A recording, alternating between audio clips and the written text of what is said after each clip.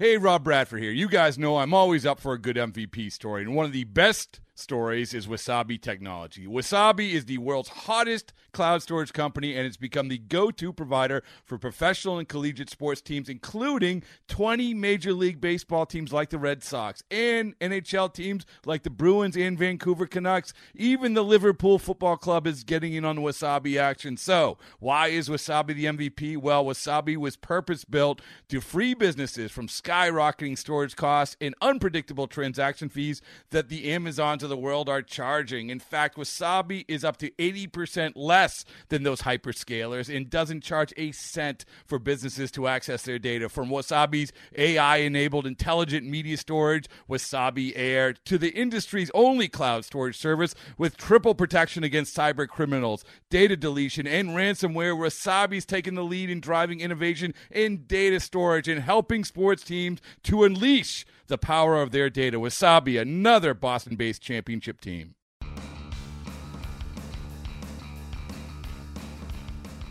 You're listening to MLB.com Extras, brought to you by MLB.tv. It's baseball everywhere.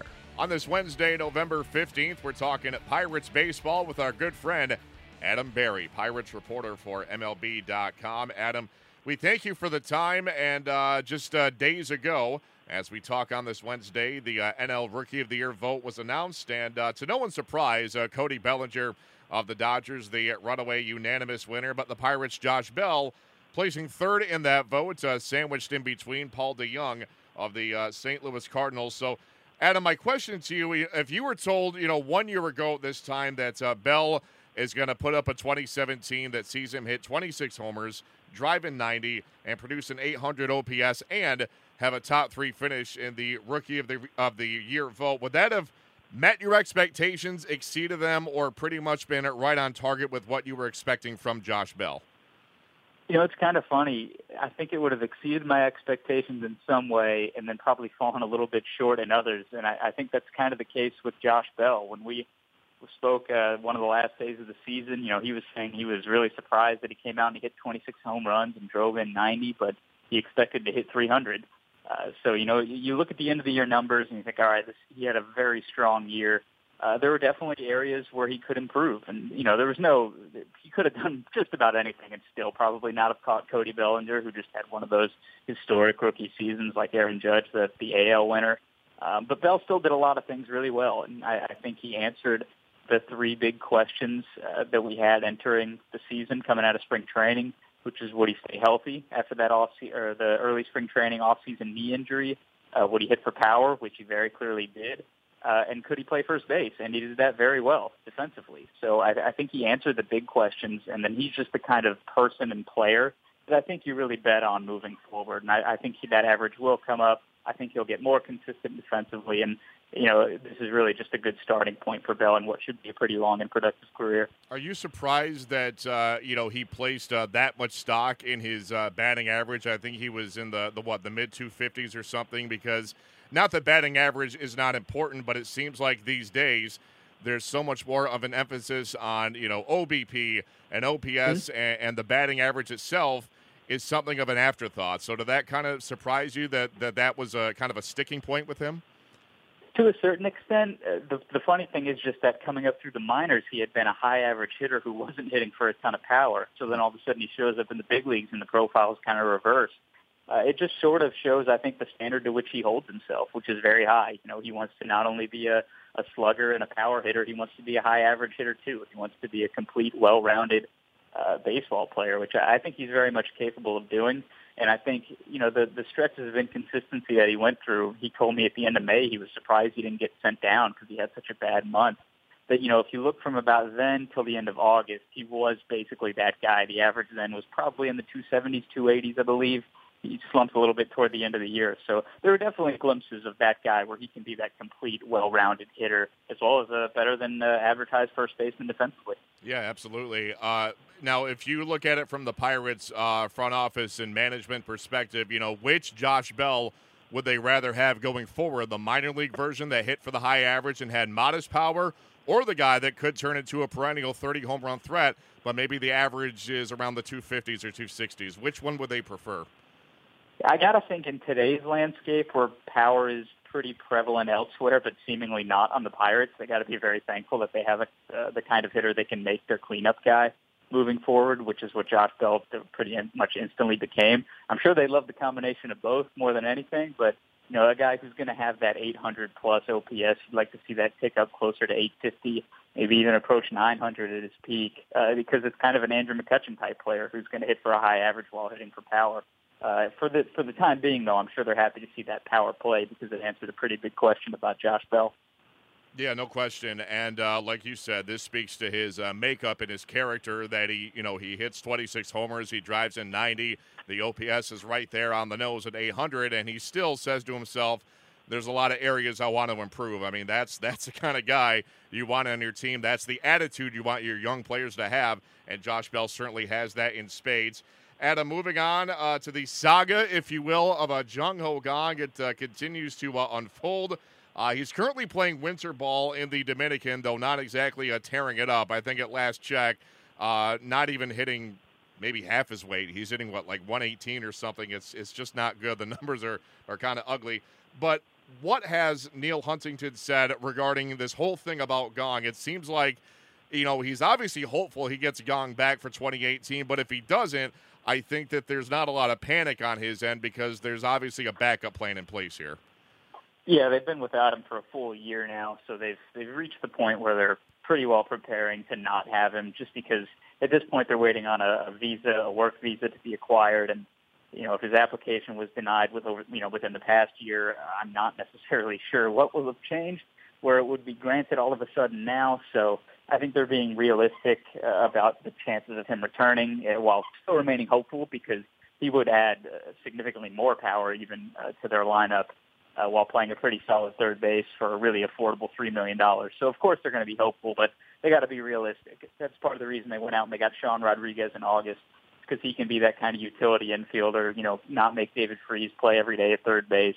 I think you'll hear them connected to some free agent infielders, maybe trade targets this offseason. We saw it today when our friend John Morosi reported that they have at least, quote, some interest in a reunion with Neil Walker, who could slide in at second base and allow Josh Harrison to go over and play third. So I think they're going to kind of wait and see with Jung Ho. The Winter League numbers are really bad, as you mentioned. I think it's 118. He had more strikeouts than games played at this point. But Neil Huntington told me the other day that, physically he looks like himself, which is good, and he's kept himself in good shape. It's just a matter of getting back up to game speed, and, you would expect some rust. He hasn't played organized baseball in more than a year. So I think they'll keep an eye on him. They're not going to distance themselves from him yet.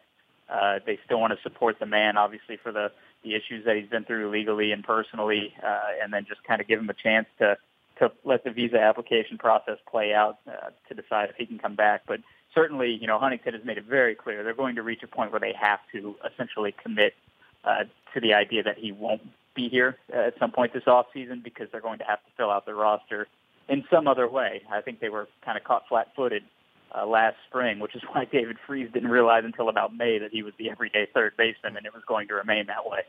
Yeah, I mean, it seems like this time around they know what the deal is. Like you said, they got caught off guard and by surprise, and it was just kind of a makeshift situation. But this time around, they know the deal, and they hope they get Jung Ho back. But it doesn't look like that's going to happen, or if it does, it's not going to be anytime soon. So we'll keep an eye on that, as we've been doing for about the last 12 months. So why switch anything up now? So.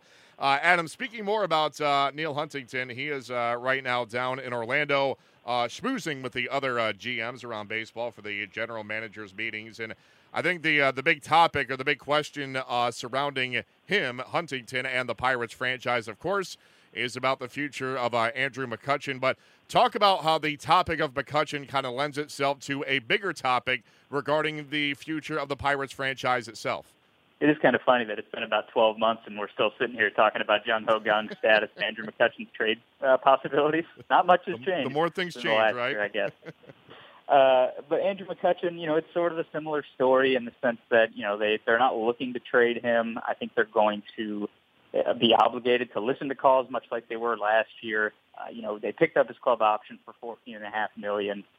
So, they could bring him back, and Neil Huntington has said all the right things in the sense that his line, it seems his operating line this offseason is that They feel their best club has Andrew McCutchen in the lineup and Andrew McCutchen in center field. That doesn't mean they have to start the season there, but it implies that they're very much comfortable doing that as they were last year, although they eventually moved him to right field. So I think the bigger question that you alluded to is it time to rebuild, or is this a reloading off season? If you're going to keep McCutchen, you're kind of signaling that you're all in on 2018. You're going for it. You're trying to compete with the Cubs and the Cardinals and the Brewers and everybody else in the National League.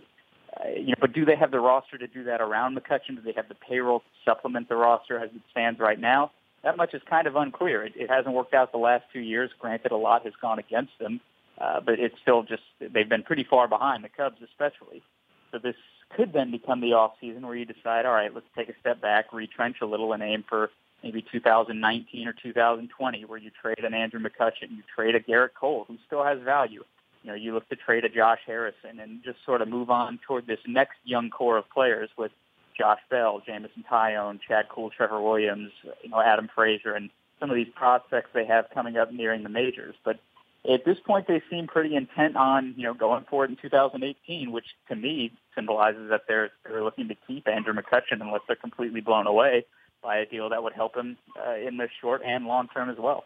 Yeah, I mean, there was so much uncertainty regarding McCutchen heading into 2017, and while he didn't quite get back to his MVP standards from a couple of years ago, he certainly did have a bounce-back season. I mean, we saw flashes of vintage McCutchen, of course, at the end of the year, the 3-homer game and the 8 RBIs, the career high. Was that all in one game, if I recall correctly? Yeah, hit the first career grand slam as well. Right, yeah. So a heck of a night for Andrew McCutchen there towards the end of the year. And like you said, if they're going to keep him in the fold for 2018, that is certainly a pretty telling sign that they're going to go for it and throw their hat into the ring in what should be a pretty competitive NL Central in 2018. Adam, as we come down the stretch here, I'm not quite sure how much stock you put into dominant Arizona Fall League performances, but having said that, there's a couple of guys in the Pirates organization really turning heads right now in the AFL. Kind of elaborate on those. Yeah, it's tough to say, like you said, how much you really look into it because it's the end of a long season for these young players. It's not like they're really fully competitive games. It's kind of more of a showcase type environment, I guess. Starters being used as relievers, et cetera, guys not getting full games and at-bats and all that. But I think when you have good prospects putting together good performances, it's at the very least encouraging and reassuring, and that's what the Pirates should feel right now about what they're seeing from Mitch Keller, their top pitching prospect, who's just dominating. Arizona Fall League hitters, who are some of the best prospects in the game, to be fair, so it's good competition. He's showing off, probably the most important thing is he's showing off a changeup, which is not a pitch he's known for.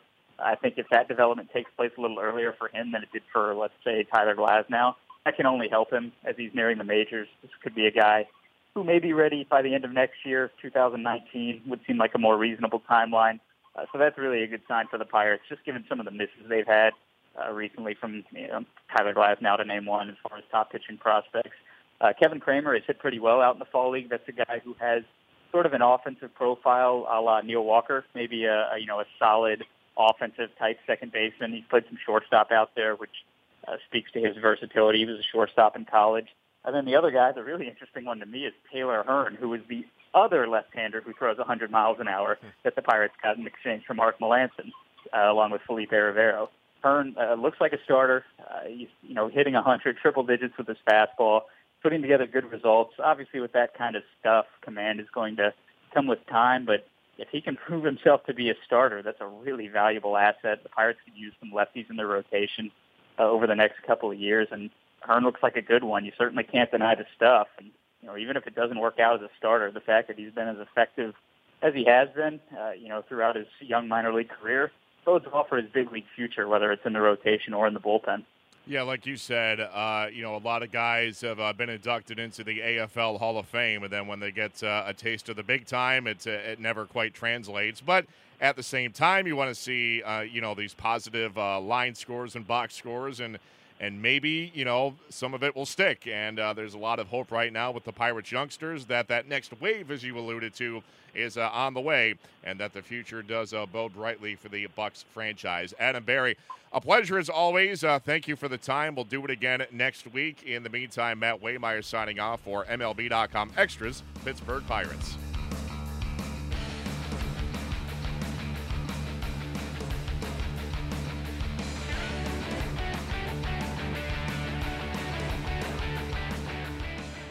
It's blazing hot outside. You get in your car to turn on the AC to get cold air pumping, but it blows hot air out. This issue is commonly caused by low refrigerant due to leaks in the AC system. You want an easy, all-in-one solution that will restore the cold air in no time. AC Pro Recharge Kits make restoring cold air easy for even those with zero DIY experience in less than 10 minutes. Save time and money versus going to a shop by picking up an AC Pro Recharge Kit today. Be a pro with AC Pro.